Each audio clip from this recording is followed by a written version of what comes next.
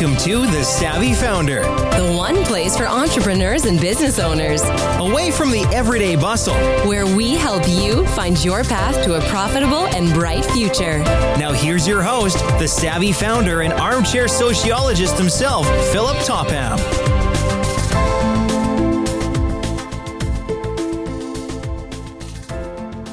Hello, welcome to The Savvy Founder. I'm Philip Topham, the armchair sociologist and the Savvy Founder himself. I'm really happy to have Norman Falkenberg here with me today. He and I have been working together for some time, and Norman comes all the way to us from Germany. So welcome, Norman. Yes, Philip, thank you very much. Thanks for inviting me to this interview and podcast. So I'm very excited to take part of it, and it's great to be in exchange with you. Yeah, Norman, you know, as we've gotten to know each other, it's kind of like an onion, as just keep finding out layers. You are a very successful businessman in the consulting arena, and we'll get into what that is, but you decided to go on this entrepreneurial journey. And so I'm going to ask you to describe that a little bit, but for our audience, why don't you give a little bit about your background of how did you come to get into the consulting range, because that's even a journey of starting a business there, help them understand what that is. And then the new journey that the product that you're building. Yes, of course. I'll give you some insights of my background, but I will not start with the consulting itself, rather with some points in my career I would like to share. First of all, I was starting an apprenticeship at Deutsche Bank in Germany. So I learned the banking from scratch, working in the securities business. And after a while, I discovered that the IT systems of Deutsche Bank they were very underdeveloped. So almost nothing to do with user friendliness or even guidance for end users.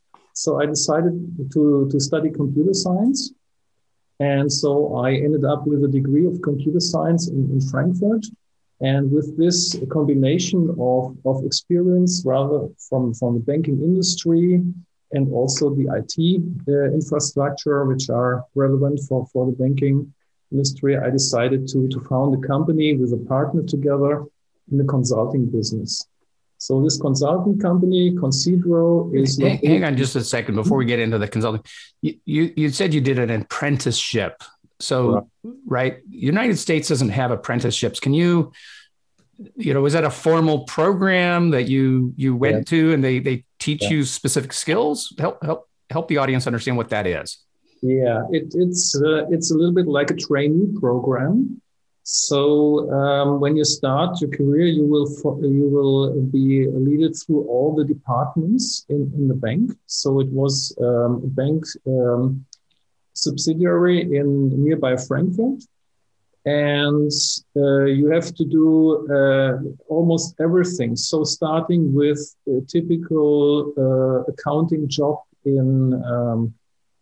at typical bank accounts, cash accounts, for instance. So having client contact, they will ask for some topics, maybe to make some money transfers, and you have to help them to, let's say, fill out some forms, issuing the transfers and so on. And then step by step went through all these departments. In that process, besides the sort of the skills of the job, the technical skills of, the mechanics of accounting or filling in forms or engaging with people, how much time and energy was spent teaching what we call soft skills, the communications, the writing, the working with people?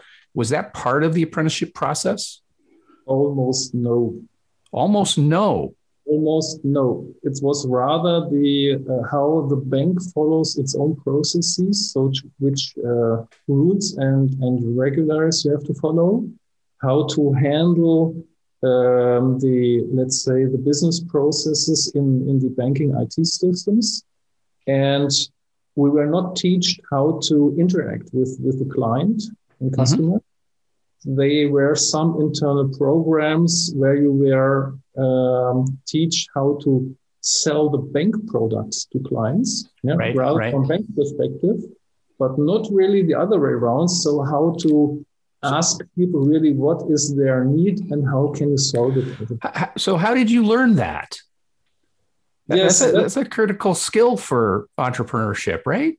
Right. That's very important. And so I felt very uncomfortable in the situation because the banking thoughts in the Deutsche Bank were only the other way around. How can we sell our products to people and not the other way around? What is really the need for all these people? And I asked several times, would there not be more, let's say, business to be generated if we would more concentrate on the client focus? And they said almost no, we are just selling products. We're not really interested in asking for all the client's demands. It was very curious for me because I didn't understand why this is the position of the bank. And so I finally decided that this kind of job, just selling, not asking for the purpose of the client and why is it so important to sell it to the client. I really didn't understand this, so I left. This was the reason why I left the bank. Right. Because my mind is rather in a way that I would say I have to understand what is a client need, and I have to understand how can we solve this problem from a client perspective. So from my perspective, that's like an inquisitive mind, like that's an active mind trying to figure it out. And the bank was trying to get rid of that inquisitiveness, and you said no. Exactly. And so you got the computer skill with the computer degree, and then you naturally went into consulting. So let's pick it up there with the consulting business, and right. Exactly.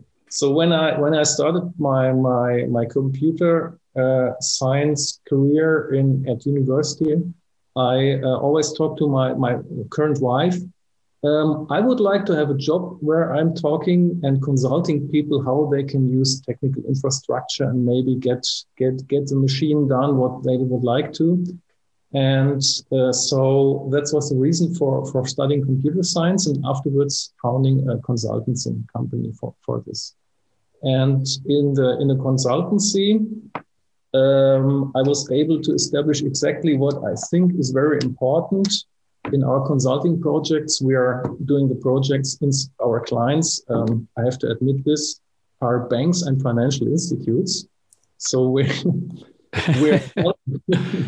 helping our clients to improve their own infrastructure and business processes. And nowadays, this is very important because it's a very hard competition between banks here in Germany, also between asset managers here in Germany. And I think, meanwhile, worldwide, a hard competition. And so it's very important that the bank are working very efficient internally and also very client-oriented. So we set up several, let's say, consultancy products, like for instance, to check if how is the client experience with the bank overall? Which contact points do they have? Is every contact positive for a client? And is then finally the bank really capable to understand what the client wants to have and is able to sell the appropriate products for this? Today, you call this CRM, that you have a customer-centric model. And but this is, let's say, many banks have a CRM system, but they are not using it really concentrating on client needs. And this is what we try to improve in our consultancy business, besides all kind of infrastructure efficiency projects we have. Right.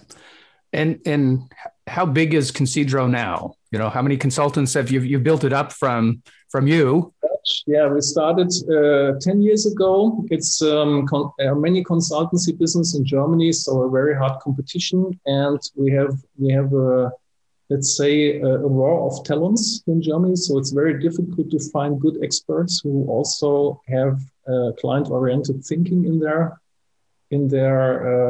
mind. And we are approximately 25 people now, so 25 experts, which are we can send them to any bank. So if it's Deutsche Bank or Commerzbank or large asset managers like DWS or DK Bank, so big sizes in Germany. So our experts are able to go inside a team or even alone, and will always do their very well recognized job. Our company has been rewarded several years for being one of the top 30 consultancy companies in Germany for the banking business. And we're very proud of it. Meanwhile, the only problem was when we were rewarded, we suddenly had many headhunters which gave us calls and trying to get some people out of it.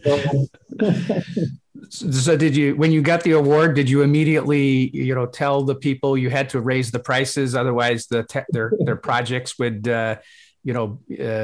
find they had no people.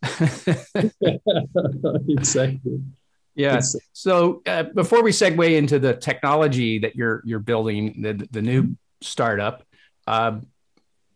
what advice would you give to your to the process of starting, a consulting business? We glossed over a lot of that, but what takeaways did you learn from that process that is going to help you with your technology business?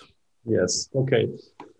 When we started our consultancy business, it was very important that you have, first of all, an existing network of people inside of banks who you can contact with.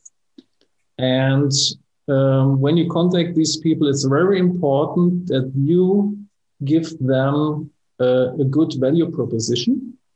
And our value proposition was that we know the bank processes and that we are able to, let's say, design systems and automation processes and analytics, which are state of the art. And so when we promised them we could do something for them, we could improve their businesses, we were really able to deliver that. And that was very important because our reputation was growing. Yeah? And besides, we also put some emphasis on building a brand. So we did many conferences and seminars in the banking industry that our brand was known. We have written many articles in industry magazines or even in newspapers, so that our names and our brand was recognized, and that was very important. So you have to concentrate on having a good value proposition. So to summarize it, you're doing well with the clients and you're telling everybody you're doing well. That was important. Yeah.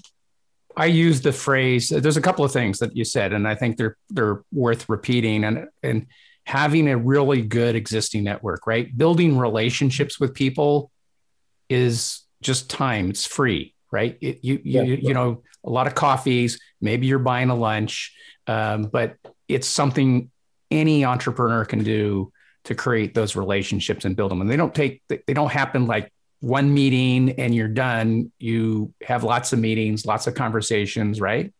Exactly. But it's free, right? Did you need to go talk to a banker to get a loan to go do the networking? No, you just did it, right? Exactly. And so that's a key message I really want anybody starting a business to understand, is that your relationships that you build are critical to your success, whether it's finding employees, finding customers, finding somebody a channel partners. That's free. It doesn't require an investment banker to do networking. Exactly. And you shouldn't be shy. for getting contact with maybe new people, because it's always interesting that you have a story to tell. If you have something new, a business model, you have a story to tell, and you have a very good chance and opportunity you should use, because you can verify if your value proposition you would like to provide to the market is really a market demand. So in these contexts, you can ask them if you would deliver such a service or such a product, would they be interested in? This is very good and very important to have a client response, even if he's not buying it, just to verify that you really have a good value proposition for the market. Yeah, great advice. And the second thing you said about that was the building the brand and the visibility, right? Exactly. So, right, that visibility piece, I say visibility begets visibility. Having visibility attracts people to you so that it's easier to have more conversations and naturally grow. If you're, if you were building your business in the garage and never talked to anybody, it would just stay in the garage, right? Exactly. It's very important that, as I said, do something very well and talk about it. It's very important that your knowledge or your brand or your product is known very well, and you should use different channels how to make it visible. I had this thought, and I'm sorry to interrupt it. It just struck me, right?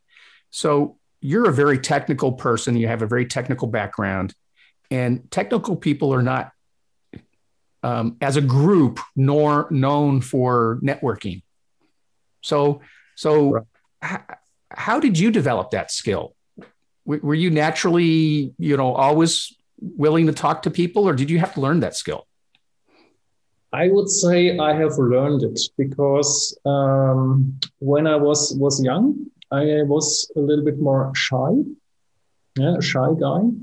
And I was not very well able to approach people and starting conversation, even if it's small talk. So it was not really mine. But I got the feedback that I have to tell something. Yeah, and people were interested in listening to me, and I was able to recognize this. So I opened my mind a little bit, and I got the well feedback that when I was talking more, people were even more listening to me. So you have to open yourself a little bit to be that you will be that you as a person become a certain shape, that your contact is able to see, okay, what kind of character is this? Is he sympathetic? Do I want to talk with him? And then you have an interaction somehow. And interaction builds trust. And it gives also some self-confidence. And that was the way how I learned it, to approach people. I had to open myself.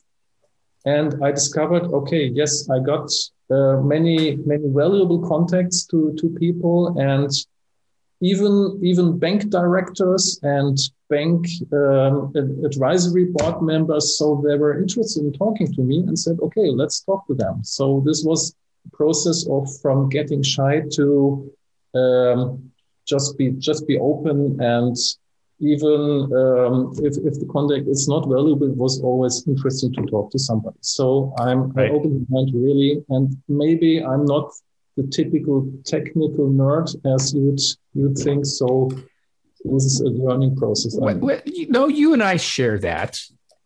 I would have been generally a shy person when I was younger, and I certainly got to a point in my career saying, hey, I don't understand people. I don't understand what's going on, but I'm a smart guy. Let me use my brain to think about people. And that put me on that journey of being comfortable talking. I've moderated all sorts of things. So yeah, I agree with you. It's a learned skill.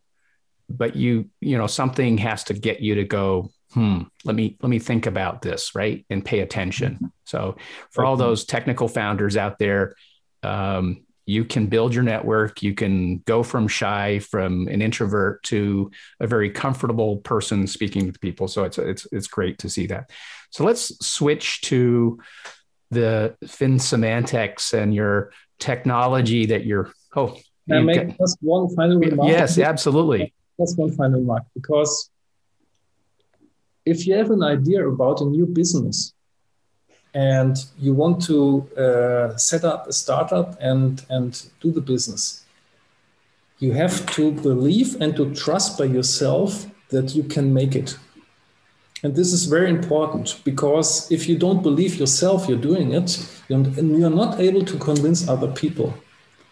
So you have to trust yourself a little bit that you're the right person and you can bring it forward, and then you will be successful.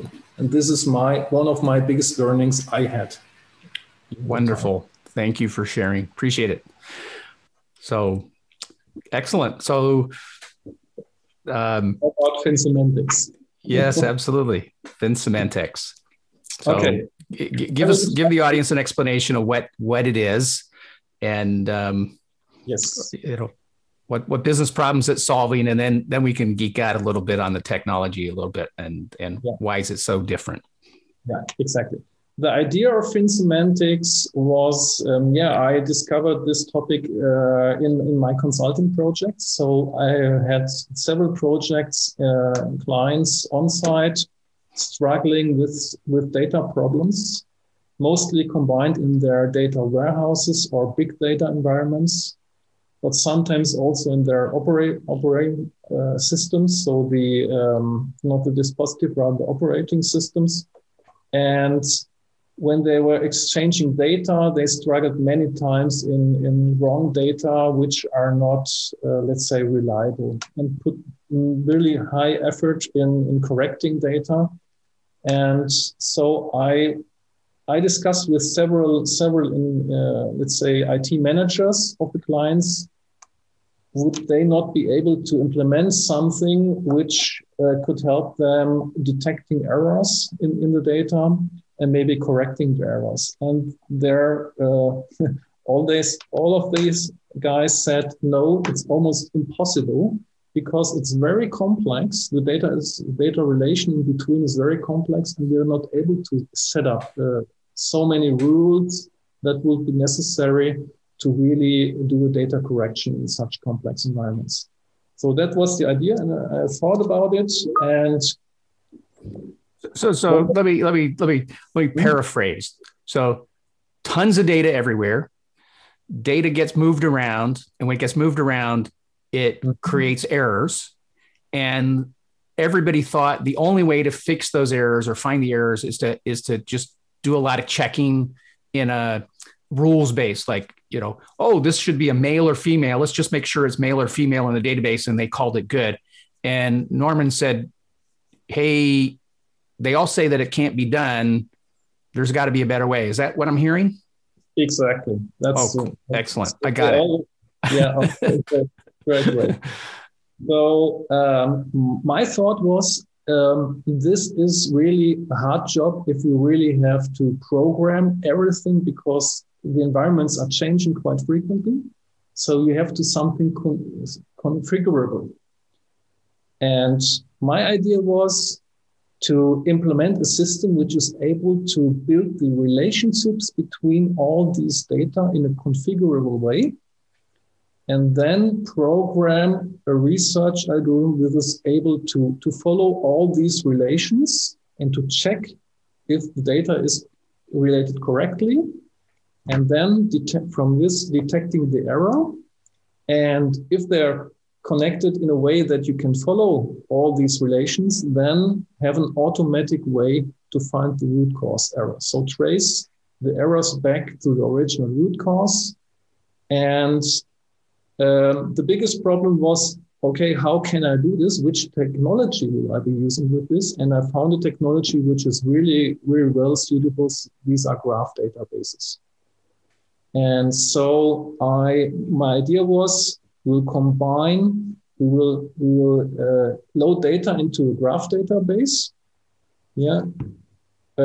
using the pathwise relations of all these data to follow data errors, to combine analytics methods also from artificial intelligence to detect all these errors, tracing it back through the past, and have a correction possibility here, which is set directly at the root cause, really eliminating the error and doing this automatically.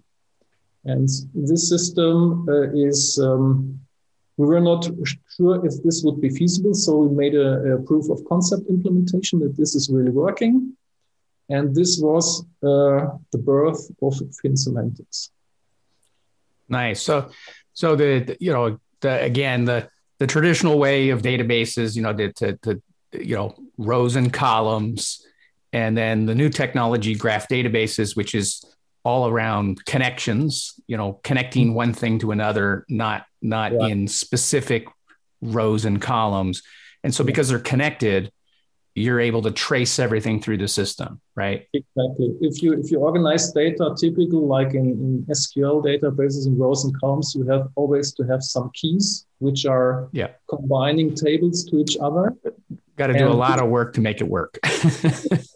This is not necessary because you have direct relation between the data and you have a network between the data, and suddenly you can discover topics which are not feasible in relational databases.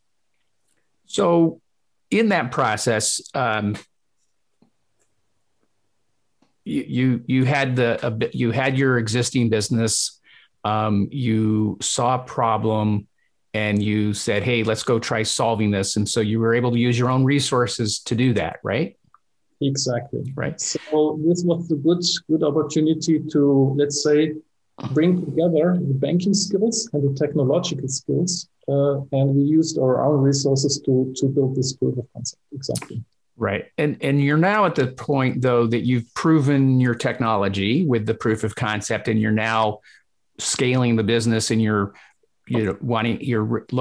raising money to expand the business.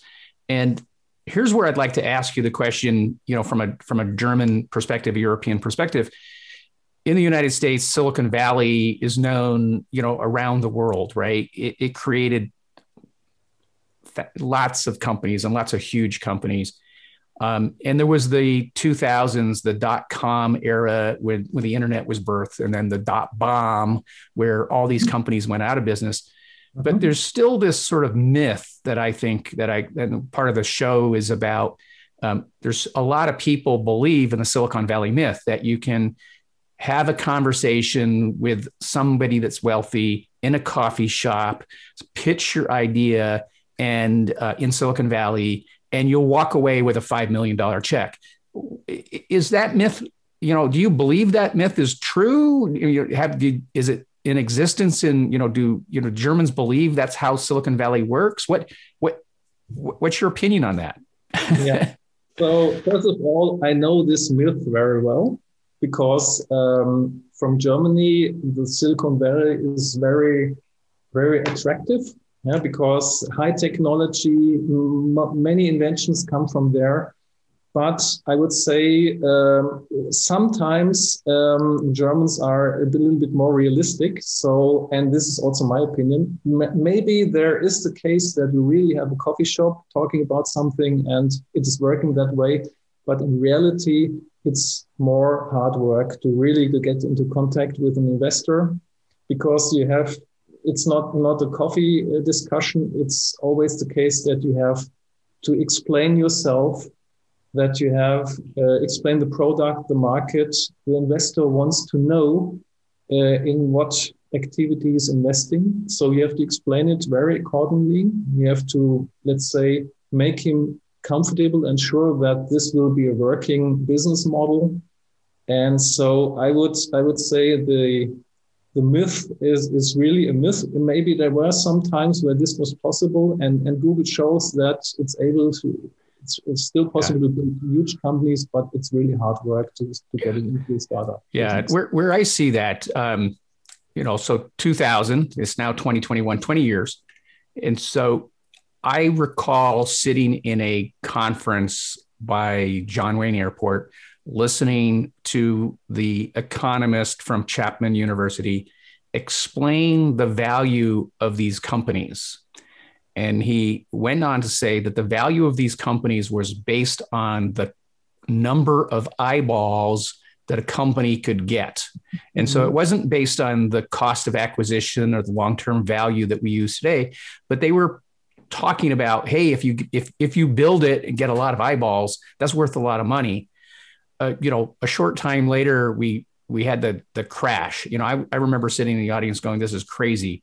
But during that period before the bomb, people were getting money for just pitching that. And to this day, there's a lot of serial entrepreneurs that made success or made money from that time. And they sit up there and go, do what I do, follow my footsteps. And they forget that they got a big, huge check for not a lot of work. And so this show is a little bit about saying, hey, there are a lot of people that had that good fortune, and it's great they had that good fortune, but the reality is it's a lot of hard work. So that's how I look at it. Yeah. So in the hard work you're working on, so what's next for Finsemantics? What do you next? Yeah, our next topic is this.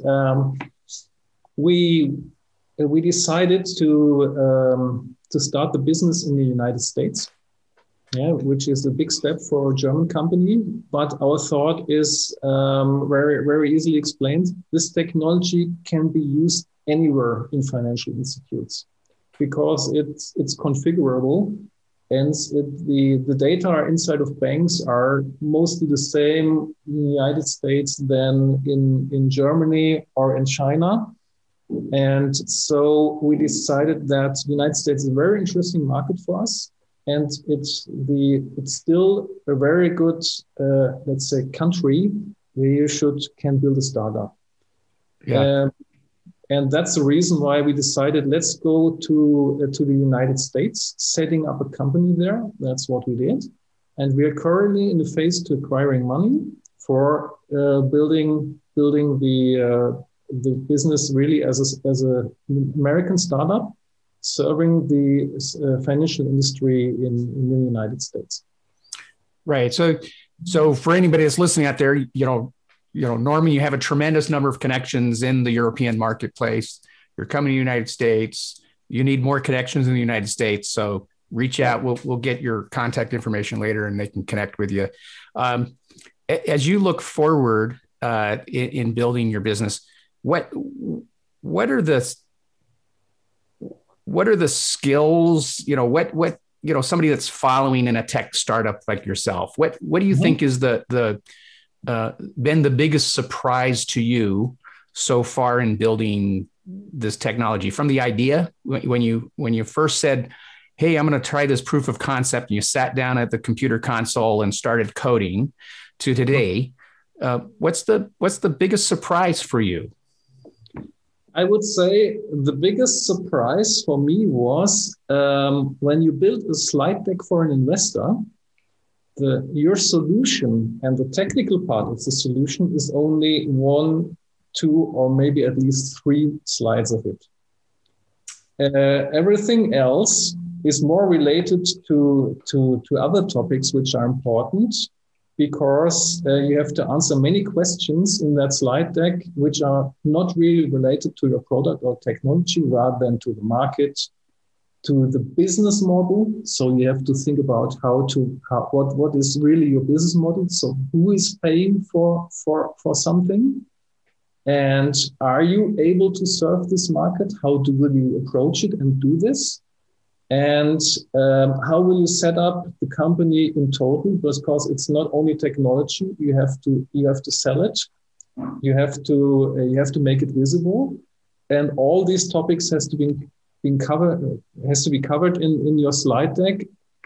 Besides the financials, and of course also some, let's say, benefit for the investor itself, which you should explain and not he should explain to you. Yeah, So thank you for sharing it. You know, it's the pitch for the business is about the business, you know, and the technology is the second part. And right. You know, even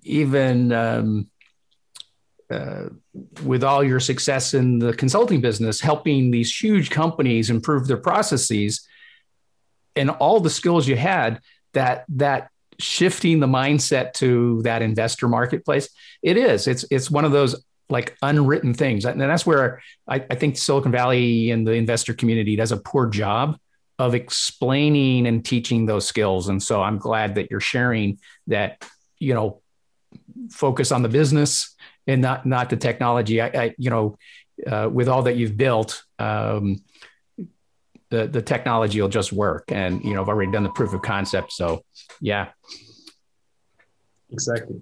Yeah, and it's very important that the investor understand that this business can do well. So it's very important to really explain the business model and tell the investor why this business model is very interesting and scalable, and is valuable for him also to take some risk. Yeah? And then if you're able to explain to this, then he will be interested and say, yes, this is a business model I like. And by the way, I like your technology. Right. Exactly. It's get them to say, tell me more. I like it. It's going to make me money. I want more. And you guys are smart, so you'll build a product that works. Right. But more importantly, you'll build a business that works. So with that, is in comparing your consulting business to the startup that you're doing, what's the biggest thing that you've learned between the two? The consulting business is a very, let's say, people-driven business. So when I'm selling a client project, I'm in reality selling me and my person. Mm-hmm. So that's very important for a client to understand, would he like to work with me as a person in such a project? Yeah? Do he trust me that I will solve his problems? And my biggest learning is it's exactly the same situation with an investor also, because besides the technology and the business, for him, it is very important, who am I as a person? So the team which he would like to invest in, is this team, has he trust in the team that this team will solve this? And it's also people business. And it's more people business than I originally thought. So my biggest learning is it's very comparable, but totally different kind of business, but very comparable in that sense. Yeah, people. Exactly. Yeah. So Norman, thank you. It's been wonderful to hear your perspectives and your journey and what you've learned. I really appreciate it. And for you in the audience, this is quite the gift. If you're already have your own business and you're trying to think about doing something entrepreneurial, Norman has shortened your learning curve a whole lot. If you're technical and need to learn how to be more people-oriented, he's shortened your journey. So appreciate that, Norman. How can people get in contact with you, Norman, and how can they learn more about your business and what you're trying to do? Yeah, first of all, we have a website, finsemantics.com, of course, which is which comprises some contact data of me. Yep. And my email address is norman.falkenberg@finsemantics.com. Yep. And if you would like to make some contacts, maybe you can also contact Philip Topham. He would maybe be able to hand over some of my contact details. Oh, yeah. No, all the contact information will be put in the show notes.